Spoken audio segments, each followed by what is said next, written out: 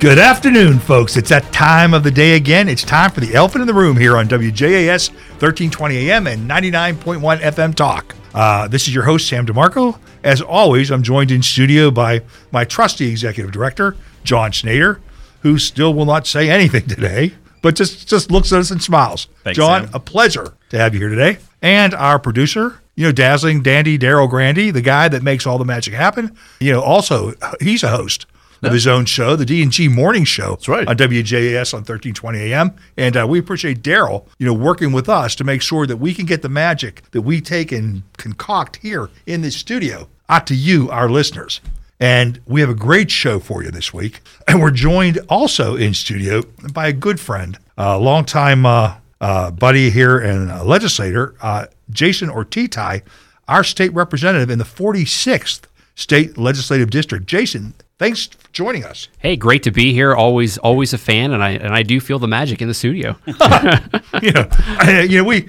John, next week let's get like those Merlin the Magician hats or something right? Because of what happens here. But no, Jason, we really appreciate you stopping by here today and to speak to our folks and sort of tell them a little bit about what's happening, up there in Harrisburg, because all we know is supposedly that that it's like a biblical flood, 40 days of rain or some reason that they had to close. The house can't meet because they're worried about a leak in the roof. Yeah, so, it's been really weird. I've never this is my this will be my 10th year in the legislature, and I've never seen a delay like this. Now, I was in the Capitol last week for the BEFC commission meeting, and they did have scaffolding up, but I don't think there's any reason why we should not be in session in January and February of this year. I mean, the governor's budget address is going to be held in the rotunda of the Capitol on February 6th, but there's no reason why we can't be doing business. Now, we are doing some committee meetings, but we should be having session. We're a full-time legislature. Even if the House floor, because of the leaky roof, is not a place for us to have session. Years ago when they had floods, they used the church down the street or other facilities. There's other facilities in town that we could very easily set up and do the people's work. And for whatever reason, you can come up with your own theories there. Oh. We're basically closed in the House until I think March 18th. Yeah, I don't have to come up with a theory. It's politics, okay? Right now, the House is evenly split, 101 to 101. And Democrats are terrified that if they came back in and they were in session, they wouldn't be able to pass any of the incredibly stupid legislation that they're working on in committee through. I received a news alert earlier this week that the Judiciary Committee there in the House, they passed through a ban on automatic and semi-automatic weapons, okay? Folks, a semi-automatic weapon is your typical hunting rifle or whatever, okay? Or any type of pistol where you pull the trigger one at a time. You pull the trigger once for every bullet that is fired, okay?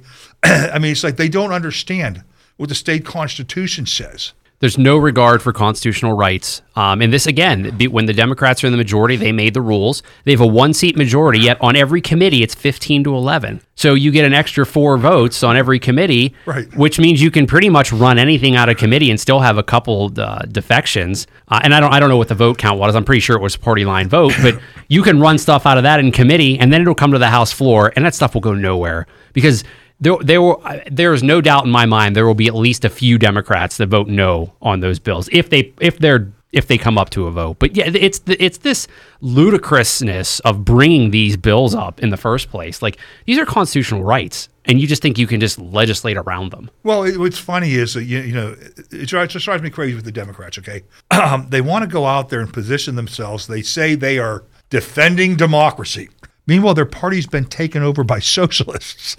Okay, they're advocating socialism and socialist policies, but while they're still claiming to defend democracy, they want to take this is another part of this. Okay, they want to take they've weaponized government, so they're trying to prosecute their leading political opponent. They want to throw him in jail. They want to remove him from the ballot. Jason, in my entire life, when the United States or the United Nations, monitors elections in third world countries, these are the behaviors that they look towards, as things that violate people's rights. But this is today's Democrat Party, who are defending democracy. Can you imagine if the tables and everything were flipped and the Republicans were doing this to Biden, to what the Democrats would say? Oh my gosh. I mean, it's hypocrisy at its finest here, and just seeing it happen in real time from a political vantage point. I mean, it's basically they're accusing Republicans of everything that they are doing. And this is something, I mean, since I got involved in politics, this has been the modus operandi from the Democratic Party for years. It's projection. The things that they accuse the Republicans of are the things that they're doing themselves. Another example, regardless of how you may feel, or any of our listeners may feel about former President Trump, Democrats are trying to take and present this frightening theory that, if he's an autocrat and voting for Trump brings in authoritarianism. I can tell you firsthand, he is anything but. When I was on council, and I still am on council, but when he was in office, I attended multiple meetings at the White House where you had county commissioners from all over the Commonwealth of Pennsylvania. And then they did this with all these other states as well. But where they were taking and trying to push decision-making back to the Commonwealth and to the counties because they believe in the concept of federalism and that the decisions are best made closest to the people because they say, for us, that the county executive or county commissioner knows their constituents better even than the governor, or certainly than anyone in Washington, right? So you have that. That's how he behaved. Then you have Biden, who's doing things like just bureaucratically, changing, saying, I'm going to forgive student loans and forgive the loans that graduate students, lawyers, doctors, and engineers are paying and foist them on the backs of taxpayers, people that never went to school. Well, think about it this way. I mean, the mainstream media and their treatment of former President Trump and what they're doing now. I mean, the full-scale attack, the dictator comments. I mean, look, in their view, politics is reality. I mean, Trump was president for 4 years. I mean, last time I checked, he didn't use the military to go after political rivals. He didn't use DOJ to go after political rivals. He didn't do any of that stuff that they're saying that he's going to do now. Right. So, I mean, his past president doesn't support that theory, but they don't want him to be the next president, so they are going to do everything that they can to portray him as this dictator when I believe he jokingly said it at one of his rallies, and that's what they're trying to pin it on. Yes. Well, I mean, and folks, I hate to go off on this. We brought Jason in because we wanted to talk to him about the things that are going on in Harrisburg. We wanted to talk about the governor's budget address. We wanted to talk about the ruling on funding or the bill that the Democrats put up based upon the Commonwealth Court ruling on school funding and things like that. But I'm just worked up, over all this insanity and these things that they keep saying. And again, where we lose, Jason, is that, we forget that it's not Republicans versus Democrats or, it's Republicans versus Democrats and the mainstream media, and all their allies in academia and Hollywood, and you just keep adding, right? So it's certainly not a fair battle when the culture and media is stacked against us. Oh, it definitely is. I mean, even at my level, at the state level, I mean, look, there are some really good reporters and media out there that give us a fair shake. But when you look at the national, I mean, I can't even tell you the last time I watched the news, just because it is clearly, like, from my vantage point, so slanted in one area. It doesn't matter. Like, and you watch it and you leave it so depressed and so skewed on what the actual facts and reality are. Like, it's just not even worth watching the news anymore. Well, and I mean, again, here we are. Our country's being invaded. We have a real crisis. Yeah, think about that for a second. You have the state of Texas, who basically took over Eagles Pass, which is where most of the illegal immigrants are coming in from, and they kicked out the federal government. Now you have the federal government suing and sending strongly worded letters to the state of Texas for enforcing federal law. Right. Like think about how crazy that is. Right, yeah, and the Biden administration is going to go to court or step in to stop the state of Texas. And it's like, wait a minute here. They're abdicating their responsibility, and then they want to take and prevent the folks who are stepping up to enforce the law from doing so. I've never seen anything like this in my life. Never. Folks, it is absolutely insane, and I think I'm going to use this first segment here here, Jason, I think let's get this all out of our system. Yeah. And then the second segment, we can talk about, the things we want to talk about, like as far as things in Harrisburg. And I mean, folks, there is not a break here. Okay. We just don't get a break.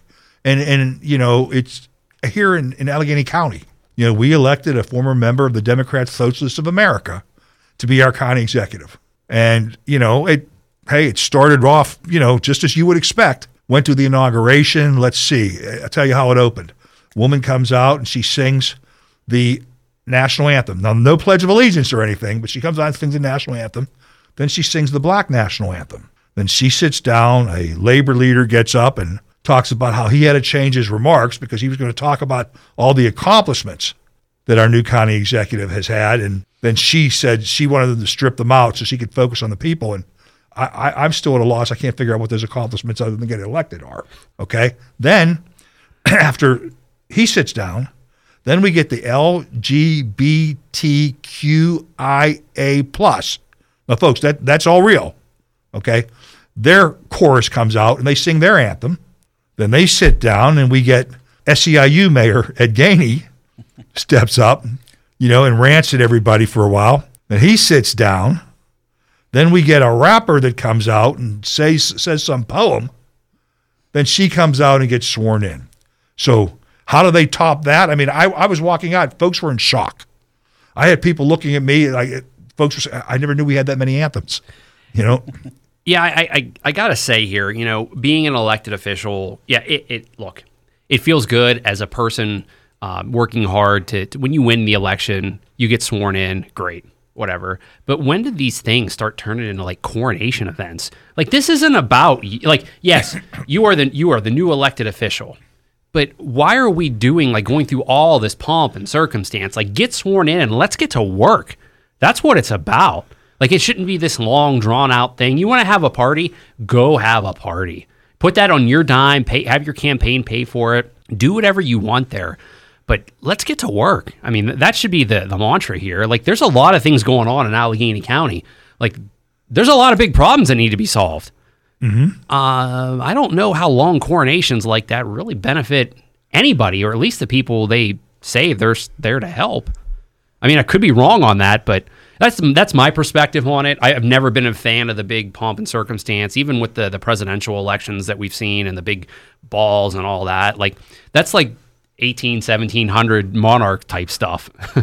Oh, absolutely. Well, but see, you hit the nail on the head here. Something you said that it's great to celebrate, the whole bit, but when does it turn into a coronation? You said it's not about you.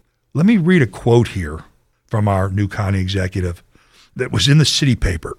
She said, "That's great that we've reinvented ourselves to be the place of innovation and tech and eds and meds," Innamorato says, quote, "but it hasn't helped me. It hasn't helped my family generationally. And so it's not enough to say, look at this prosperity, if we're not being intentional in the realm of the public policy space," unquote. Now, so that comes in. The next day, she comes out and announces a minimum wage hike for all the employees in Allegheny County, non-union, and part-time and seasonal. She says she's going to raise it to $22 an hour by 2027. Okay, was this an executive order? Yes. I mean, I don't pretend to know the inner workings of council government, but county government, but these executive orders at every level are ridiculous. Well, I mean, we talked earlier about Trump being a dictator, and I know what he was talking about, like doing executive orders, but the legislatures everywhere have allowed this executive order nonsense to happen. Well, she is the executive, has the ability and has the authority to take and do this, okay? But where I'm going with it, that drives me crazy, is she did it, no negotiation, no nothing, just came out and said, I feel like this, boom, I did it. So media asked, well, how much is this going to cost? And she looks at her staff, she had no idea. They had no idea. So they'd have to get with the budget folks and get back to them, okay? Now, how do you take and come out and spend money without understanding how much it's going to cost? Then, back when council tried to do this last year, and I fought this and voted against it, but when council tried to raise it just to $20 an hour, Rich Fitzgerald and his administration came out and said doing so would set off, dominoes, so to speak, and wage compression would then require and necessitate a $30 million tax increase. So my question is, how much is a $22 an hour wage going to do? And then something else she said, and I quote, she said at that session, she said she did this to give the unions a higher floor from which to bargain from, unquote. Now, we have 16 union contracts up in 2024 here locally. They serve over 4,215 workers. Now, if you're giving away $3 an hour raises to many with no negotiation, what do you think these union negotiators are going to come in and ask for? Okay, and where is that going to go? So we don't even know what those costs are going to be, right? So she does this, and then a couple of days later, she comes in, or it was a week later, she comes back in and announces she's going to take and give away $500,000 to basically 28 families to help pay their child care expenses in Allegheny County. And then they say, well, we believe there are like 15,000 families that could be eligible, or children that could be eligible. I mean, so folks, I sit here and I share this stuff with you so that, you can understand why my head is looking to explode. At the same time this is happening, if you're paying attention, the Pittsburgh Post-Gazette reported the week before last that just three downtown buildings, they had their assessed values reduced by $183.2 million for 2022 and $193.6 million for 2023. Well, Jason, what that means is while she's spending money with this hand, on the other hand, we're going to have to write a check for $1,782,000 to those three entities out of the 2024 budget, and we're going to be short $915,728 coming in because their value has been reduced. Now, that's three properties. There are 55 properties that are under appeal with a total assessed value of $1.5 billion. If we get cuts like this, I mean, folks, we are facing a fiscal cliff. So I'm telling you how dire it is, but let me also tell you how disappointing it is, okay? Because in this past election in November for county executive, we have approximately 256,490 registered Republicans in Allegheny County. Okay, so let me repeat that, folks. That's 256,490. Do you know how many Republicans voted in this past election? 112,493. And Joe Rockey lost by 9,483 votes. So, what's frustrating for me, and I'm not talking about for me personally, but for all of us, is that we had the power, we had the ability to take and do something about this so we're not going to suffer like we are for at least the next 4 years or longer. Well, and that's been our conundrum, is how do we get our Republicans out to vote? Exactly. I think I was hearing the stats of the nationwide, 60% of Democrats voted by mail in the 2020 election. That's not going to happen this year. I don't see that happening. And I'm not saying that all Republicans need to vote by mail, but Sam, this is where I think we need to figure out how do we get these people activated and interested and out to vote. I mean, having less than half of our registered voters out there, we don't know if our voter rolls are even accurate at this point, but just to go out, we just need to find a way to reach them and to get them out there. Well, let's you're pointing the voter rolls. Let's face it. I mean, folks, our voter rolls are not accurate. And the reason being is if I had a magic wand and I could make them accurate right now, before this show was over, they'd be inaccurate because on average in Allegheny County, we lose, approximately 15,300 people a year die here in Allegheny County. We have 126,000 real estate transactions every year in Allegheny County. Okay. So, so to your point, Jason, I mean, they're not accurate, but our folks, their focus is always on, something that isn't hitting the mark. Right. We had a great deal of folks were running around while this election's taking place, and they put a tremendous amount of energy and resources into trying to get affidavits completed that would take and say, okay, well, they were looking at the post office's national change of address list, and they're saying, okay, here's somebody that they supposedly moved, so they're getting affidavits filled out and completed and turned in. because they're, people are on the list. Right.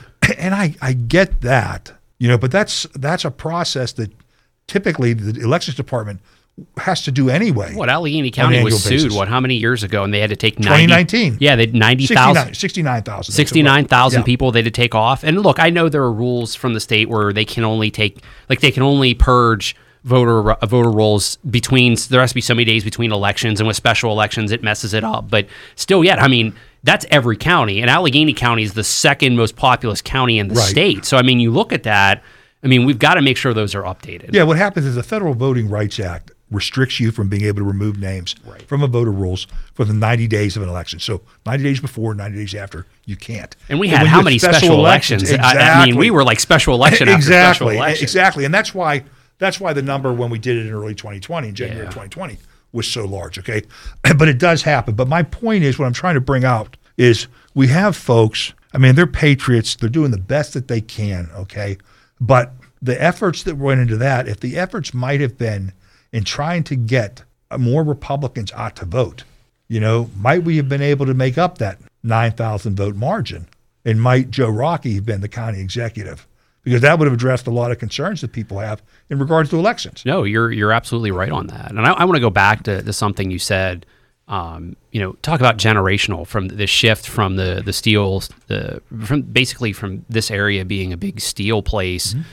To basically being a Rust Belt area where there was nothing here, and then bringing in the medical, the insurances, the biopharmaceuticals, the tech, all those. Like, I think a lot of people disregard the amount of work and what this area would look like without that. To say that doesn't touch everybody in this area and affect them generationally is just, it's not on par with reality, because the reaching effect, the economic input and impact, that it's had on Pittsburgh, the city of Pittsburgh, Allegheny County, Washington County, and the surrounding counties. I mean, gosh, think of how many people have moved here, and look at the areas that are growing because of what this area has transformed into. Had it not transformed into that, can you imagine what this, I mean, I remember what it was like in the mid 90s and early 2000s around here. I mean, you think the airport would have happened at that point? Do you think that we'd be hemorrhaging population out of this area like crazy? I mean, look at the Strip District and what it's turned into. That place was a dump. Right. I mean, it was horrible. This place was turning into a third world country at that point. Without that reinvention, to say that it had no generational impact, that's absurd. Well, I mean, but that's the folks that are leading today, and this is why it's so frustrating. I can tell you that. Folks, I'm an elected official, okay? But I can tell you, you're not sending your best and brightest to all of these offices. And what's happened is, Jason, we talk about the collapse of the steel industry. I lived this. I'm a bit older. So I was discharged from the Marine Corps back in January of 1980. So I came home in the midst of the steel collapse and everything like that. Unemployment was high. This is, the Carter years, the whole bit. And it was a mess. But I can't tell you, over the years, the number of politicians who have sprained their shoulders, patting themselves in the back, talking about how we've transformed at Edge and Meds. I have a slightly more pessimistic opinion. That's all that was left, because you can't pick up a university and move it. No. And you can't pick up a health system and move it, right? Now, granted that these folks have done a phenomenal job in expanding their operations. I mean, UPMC has grown tremendously. The universities and colleges, and ideas have come out of there, have created businesses. But, it's also malpractice on behalf of these politicians, because, while they talk about this transformation, at the same time, while they're turning and they're bragging about what they've done and transformed this, they never thought to put in place any type of system or any type of answer for the fact that they were taking and moving all these properties off of the tax rolls. How many missed opportunities? Oh, they just pile up and pile up and pile up. And, again, it's, folks, when you go out to vote, it's extremely important that you do your due diligence, you do your research, you try to understand what the issues are. Look into a legislator's background. And you look at someone like Jason, and you look at what he's been working on for years and the things that he's been able to accomplish. Meet with him, talk to him. If you just listen to him speak, and you'll hear in the second segment as he talks about these issues in Harrisburg. I mean, here's a guy that gets it. I mean, we're very fortunate to have someone of his caliber, representing us in Harrisburg. But we need similar caliber here in Allegheny County and in Washington as well. So, folks, we're going to have to take a break here. We have to, pay the bills. So this is Sam DeMarco, your host, Elephant in the Room on WJS 1320 AM and 99.1 FM Talk. We'll be right back after the break. Folks, welcome back to the Elephant in the Room. This is Sam DeMarco here, and we are joined in studio today. We were just speaking with State Representative Jason Ortitay from the 46th State Legislative District. And folks, you had to listen a lot to me just complaining and moaning in that first segment. I'm going to shut up here because Jason has some great things he wants to talk about. And Jason, you want to talk to the folks about the basic education funding? Yeah, so every 5 years, this funding commission, the Basic Education Funding Commission, is supposed to be put together. It's made up of appointees from all four caucuses and the administration, so basically 3 from each. Last time, this will be the second time this was done. I think the last report was issued in 2015. I was not on that commission, but I was one of the appointees from the House Republicans this time with Representative Topper and Representative Warner representing us out here, at least on the Republican side. So we set out, we were supposed to do this over COVID, but we delayed it until this year. We were honestly supposed to start in February, but it just kept getting pushed and delayed with all the stuff that was going on in the House with trying to get organized with the whole speaker debacle. But we finally started getting things moving over the summer. We had public hearings all over the state. I want to say there were at least a dozen, from Allentown to Philly to Pittsburgh to, I think we had one up in Erie and Harrisburg. They were all over the state. So we have this panel. We take public input. You have the Commonwealth Court basically saying that they don't believe that the state is fulfilling our constitutional duties by funding and providing an education equally across the entire state. So everyone took that court ruling as something that the BEFC had to fix. And the basic charter of the Basic Education Funding Commission is to come up with a formula on how to distribute that money. Mm-hmm. And that formula is nothing more than a recommendation. So at the end of this, what we do is we put out a report that's available on the website. Anyone can go see it. And it's nothing more than a recommendation. The General Assembly ultimately has to be the one to negotiate with the governor to pass whatever funding and formula changes there are. So take that for what it's worth. So we go through this whole process, and we get down to the end, and it becomes apparent that we're not going to have a consensus report where everybody's on the same page. But again, all the advocacy groups out there thought that we were going to fix everything in this Commonwealth Court case and fix education by doing this. And my position had always been our job is to fix the formula and adjust the formula. So I believe we did that. And we actually, interestingly enough, had agreement with the administration and all the Democrats on what those formula changes should be. However, the Democrats wanted to take it a step further and put a number on the report. They wanted to put a number on how much more money over the next 5 years that the state needed to spend in order to fulfill their perceived vision of what adequacy is in Pennsylvania. Mm-hmm. So I thought we had when I was involved in the conversations, it was somewhere around I'm gonna say between $2.5 to $5 billion over 5 years more money that they were looking for. Somehow in the last week, they were proposing $10 to $12 billion over a 5-year period in their report. Well, from what I heard on the inside, and I'll share this publicly because I don't know how much of this is actually out there. Apparently, Governor Shapiro was not on board with that.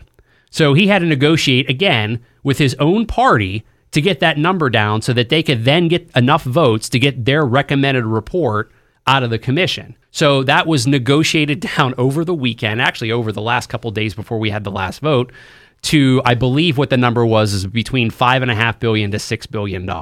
So the report comes up. There's 2 reports. The Republican version of the report doesn't put a number in there. We do put the formula itself in there. We don't say how much money we want to spend over 5 years, because honestly, that's not the job of this commission. It comes up for a vote. All the Republicans vote yes. All the Democrats vote no. And the governor's appointees abstain.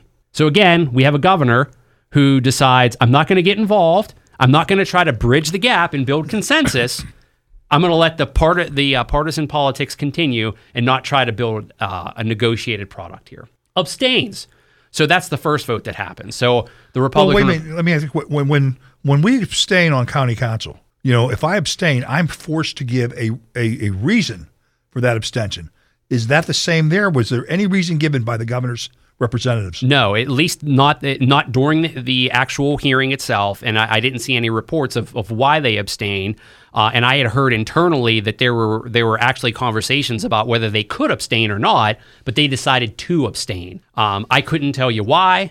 So we moved on from there. We went to the second report, which was presented by the House Democrats and Mike Sturla. All Republicans voted no. The administration voted yes, and all but one Democrat voted yes, and that was Senator Lindsey Williams, who voted no. Yeah, because it wasn't enough, right? Yes. Because it wasn't enough, and I believe her comments were around, and I'm paraphrasing here because I don't remember exactly what she said, but if we're establishing a negotiating point for the budget and where we're going for education funding, I'm not starting here or setting a ceiling here at $5.5 billion. We feel that it should be more.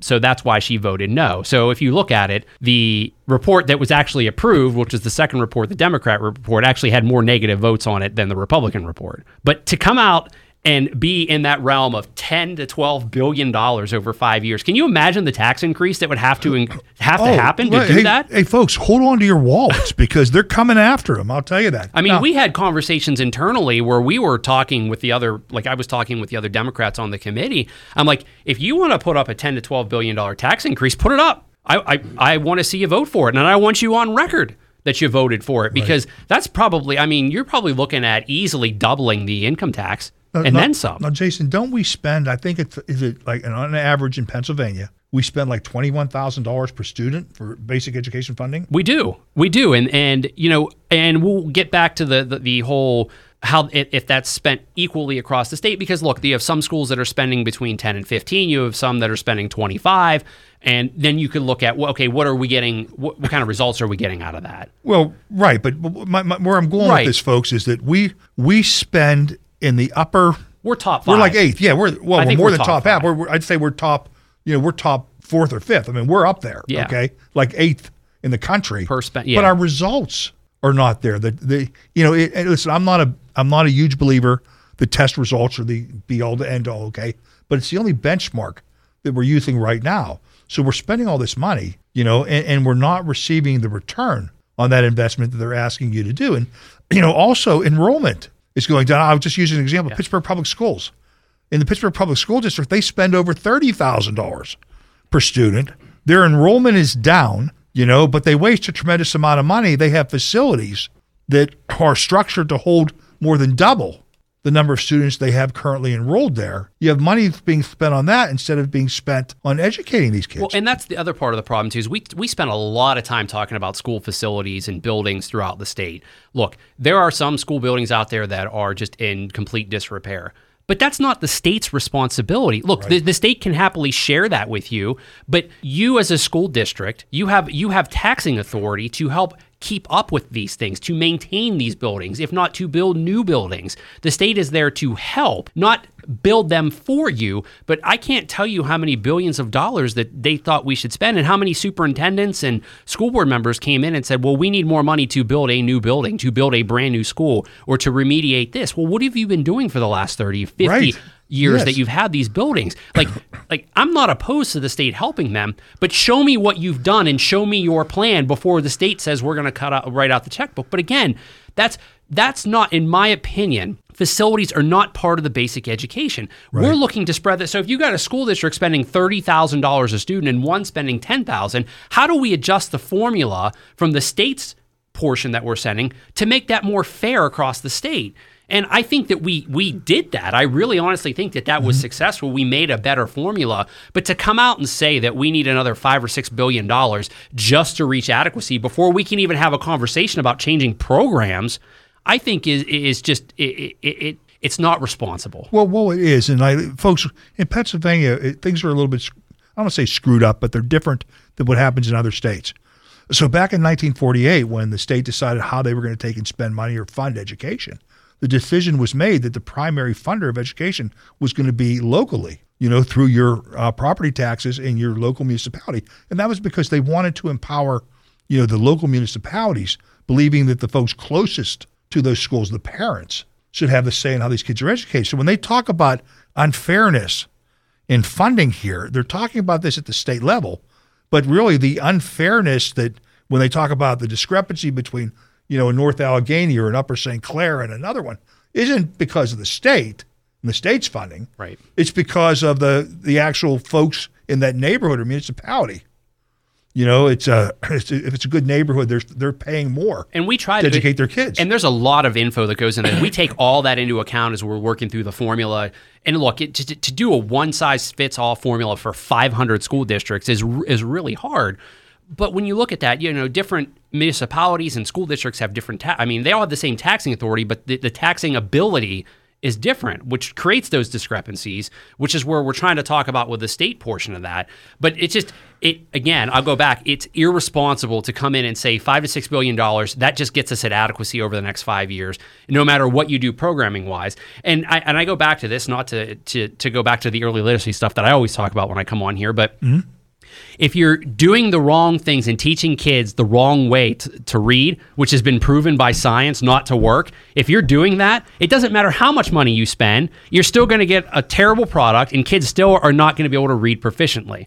But if you change the program and you take the money that you wanted to spend for the old program and fix it and teach it the right way, you're going to have more success. You can't just come in and say that more money is going to fix all the problems, because it's not the case. It's not a fact. That it's not true. Well, that's my point, and that's where I was trying to point out the Pittsburgh Public Schools and the obscene amount they spend on, not just facilities, but also on administration. It's not going to fund the kids. And this is a frustrating thing. So thanks for sharing that with us about the report. Now, where do we go from here? We got the governor's budget address coming up within a month. So look, this feeds right into the governor's budget address. And again, I want to state this. Governor Shapiro said that he supported the school vouchers, the PASS program, all right, during the budget, and then he line item vetoes it, all right. But he was nowhere to be found during budget negotiations between June and December last month when we ultimately finished the budget. Where was the governor trying to build consensus? Look, we have divided government. He goes out there and touts, Pennsylvania is the only state in the country where there's a divided legislature, and divided then government. Brags about everything he claims he accomplished. And then does nothing to help bring the leaders from the Senate and the House in his administration together to help find a solution. He had that opportunity during the budget to do that with PASS and to bring the Democrats and Republicans together, and he didn't do it. He was MIA. So now we're back to this commission where he's got appointees and he's got another prime opportunity to come in and build consensus and bridge the gap between divided government, and they abstain. He's not leading. No, he's not. He's MIA again. Again, when things get hard, he disappears. Like every time there's a disagreement somewhere, that's the job of a leader to come in.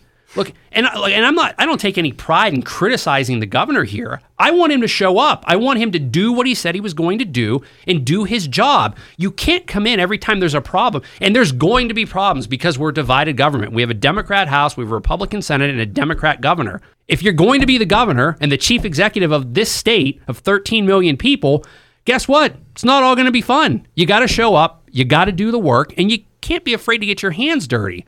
I know he wants to run for president. It's the world's worst kept secret, but you have a job to do now. Right. And you have an opportunity to shine here, and you keep going missing.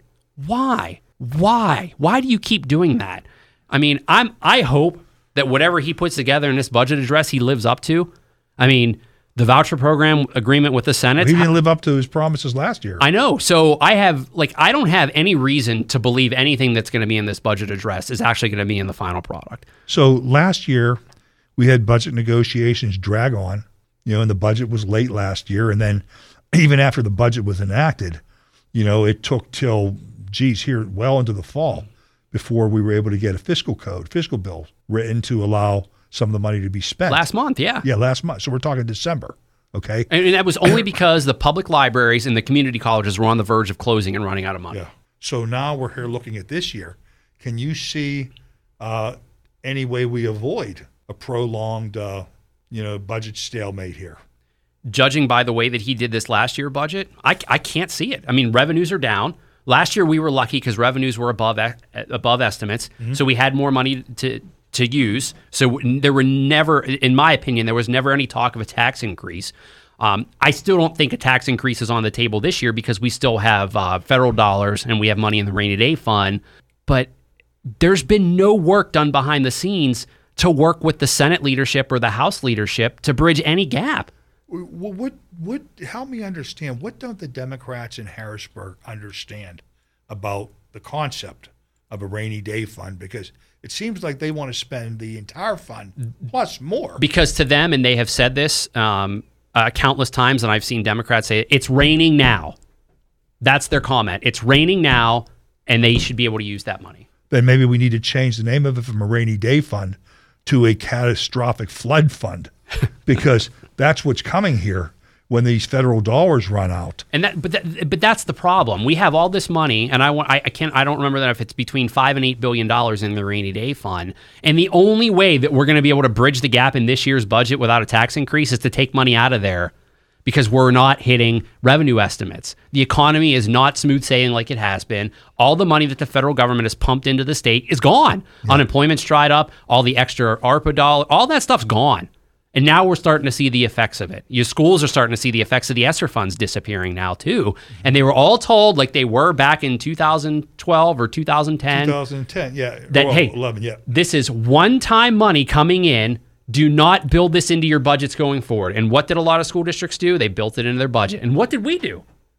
Built it into the budget. So, yeah, the governor, he might be fine this year. But if he doesn't figure out a way, and this is on him at the end of the day, if he doesn't find a way to get the House Democrat leadership in the same room with the Senate Republican leadership to actually have real conversations to get things done, there's no way the budget's going to be done in June. No way. Well, my concern is that, you know, the lack of leadership. He's allowing the Democrats, I mean, they have a one-vote majority, and their focus isn't upon acting or enacting the people's business. It's about growing that one-seat majority. So they're running all kinds of stupid in my opinion. They're not governing messaging bills. Yeah, they're not governing. They're not doing what the people's. They're not doing the people's work. They're doing political advocacy to grow seats. You're exactly right. I'm glad you said that. Yeah, and they're trying to put Republicans in awkward positions. I mean, they ran a bill that was just stupid, you know, claiming that we would be a sanctuary for folks that might be coming from other states to get an abortion here and blah, blah, blah. And it's like, look, we don't prosecute people here for laws broken in other states. That's up to other states, right? But they try to put Republicans in a difficult position. So if you voted against it, they have the commercials all in the can and teed up. They're going to run that you're against women's rights. Yeah, they were going to send it to all the Democrats. Yeah, women's reproductive freedom, right? Yep. But then when you vote for it, because you agree that a woman should be prosecuted, if this were to occur, then they send text messages to the Republicans in your district. Yep. Claiming they're thanking you. So what they're trying to do is they're trying to gin up primary opponents. It's and cause trouble. It's all political posturing. And I'll say in one of the RCAC newsletters, Representative Natalie Mihalik had the best response I have seen to the shenanigans that the House Democrats are playing. So if you haven't had a chance to read that, I'm sure Sam and John have that. You may want to send that out. You might want another newsletter, John. Go read it. She did a phenomenal job putting that together. It explains it perfectly. And that's exactly how the Democrats have been running the House this last year. And honestly, it's exactly what they've been doing to Governor Shapiro and pushing him around. Like, in my opinion, they've made their own governor look weak. And if I were him, I'd be looking for a way to shake that image, because honestly, to a lot of House Republicans and honestly to the public, I don't see how he doesn't look weak by allowing his own party, who has a majority in the House, to push him around. Yeah, it's just it's crazy. So, I mean, that leads into this budget, and I don't think that this budget's going to be done on time. I hope it is. I hope it's done on time. It's an election year, so everyone's going to want to do that. But that would require the governor to actually come in and lead, and I haven't seen that yet. Yeah, wow. Folks, I'm not expecting you to see it either, because, as Jason alluded to earlier, the governor has his sights set on a higher office, and so doesn't want to do anything that's going to affect him and his constituency here. And I believe that's another reason why he backtracked on Reggie. Yeah. And when the Commonwealth Court ruled that Governor Wolf's action to try to take and enroll us into Reggie was, violated the Constitution, that only the legislature can obligate the state to that. He decided to appeal it, to the Pennsylvania Supreme Court. And, as partisan as they have been, I'm concerned of what might come out of there. Yeah. Look, he's had opportunity after opportunity to live up to his word, and he still has more opportunities. And look, I honestly hope that he does, but he hasn't lived up to his word in his first. What are we at now? He was sworn in around this time last year. Like his first year, not. But he goes on this tour about getting stuff done. Like I got this done, and did like a lot of stuff that he's touting is stuff that we did in the last administration in the last budget. Like because that money was available to put out because we didn't have a budget done. Right. Well, what's crazy is, look, folks. It's funny for me to say this because I'm in politics, okay? But when you're running for office, that's when you have the letter by your name, the R, the D, the I, or whatever the other parties want to have. But once you're elected, you're supposed to work together on behalf of the people that you represent. And that's the thing that's disappointing and, to me, is seeing that that's not occurring. Well, and that's the thing, when Republicans ran the House, and I can only speak for the House because I haven't served in the Senate, we realized that we needed to work with the governor. And did we have some issues? Of course we had some issues, but we were able to work them out for the most part. We showed up, we negotiated, we talked in good faith, and say what you will about Governor Wolf, he always kept his word. If you had a deal with him, that was the deal. I don't know that that's the case with this administration, but I will say Republicans, we did that. We tried to compromise. So, this is where we are with House Democrat leadership, and we're trying to move forward and try to get the majority back. So, Jason, let me ask you a question here before we have to go with the show. Have any insight? What's happening with elections this year? Well, petitions open up on January 23rd, run through February 13th. We have the early primary this year. So right now it's about finding candidates and getting signatures to get on the ballot. So right now we're really hoping we can get our Republicans out to not only circulate petitions for us, but to also sign. But that's what we're gearing up for. We'll look at the House, the state House. We want to take the majority back. That's going to be instrumental here in Allegheny County. We need to win some races here in Allegheny County in order to do that. We have the state Senate is also up for grabs this year too. We have Senator Devlin Robinson, and I think we have another Senate seat that's in play here as well. Yep. And we also have congressional seat. So, look, we need help. We need signatures. We need petitions. We need to get out there and get moving. Yeah, folks, any of our listeners that are out there, if you're a committee person, work with your committee to find out when they're going to hold their petition signing event and, get some petitions and just take them around with you for those 3 weeks. These folks need these signatures to get them on the ballot. And even though you need a minimum, it's 300 to run for state rep, it's 500 to run for state senate, it's 1,000 to run for Congress. It requires more. Because you want to double or even triple these numbers of signatures because you want to make sure that your signatures can't be challenged and get knocked off the ballot, because this is something the opposition always looks to do, because getting their name on the ballot, I mean, that's really, folks, that's the ticket to success, in politics. That's the first step. And, so they try to cut you off at the pass so we can use any help you can give our candidates. Yeah, and look, all the candidates usually have events. I know the RCAC will probably have a couple events. Local committees do as well. They have signing events at restaurants. So usually we'll, offer you some pizza and some drinks, and we'll get you fed. Come on out. That'll be a place to stay warm with the weather that's coming in too. But that right now is the most pressing need, is to get signatures and to get good candidates on the ballot this year so we can win races, take back the House, maintain the House and Congress, and get and hopefully take the Senate back in Congress as well. Well, absolutely. We've got a great race here with Dave McCormick, great candidate, running against Bob Casey. And, one of the things, who would have guessed that John Fetterman would be saying and doing the things that he's doing right now? I mean, talk about he's not, I was absolutely against him. Thought he was wrong. Still believe he's the wrong person here. But I got to give credit where credit's due. And the stance he's taken here on both immigration, where he said the border needs to be closed when the population of the city of Pittsburgh comes across every single month, okay? And the stance he's taken in defending Israel, and standing up to the left-wing protesters here. The stance he's taken on a number of other issues here. I mean, but I think what it's doing is it's showing the clear-cut lack of leadership that we've gotten from Bob Casey. Yeah, where's Senator Casey been on any of these? I've not seen any comments on any of these things that Senator Fetterman is even discussing. And these are issues that are important to, these are the top 5 issues to the voters out there.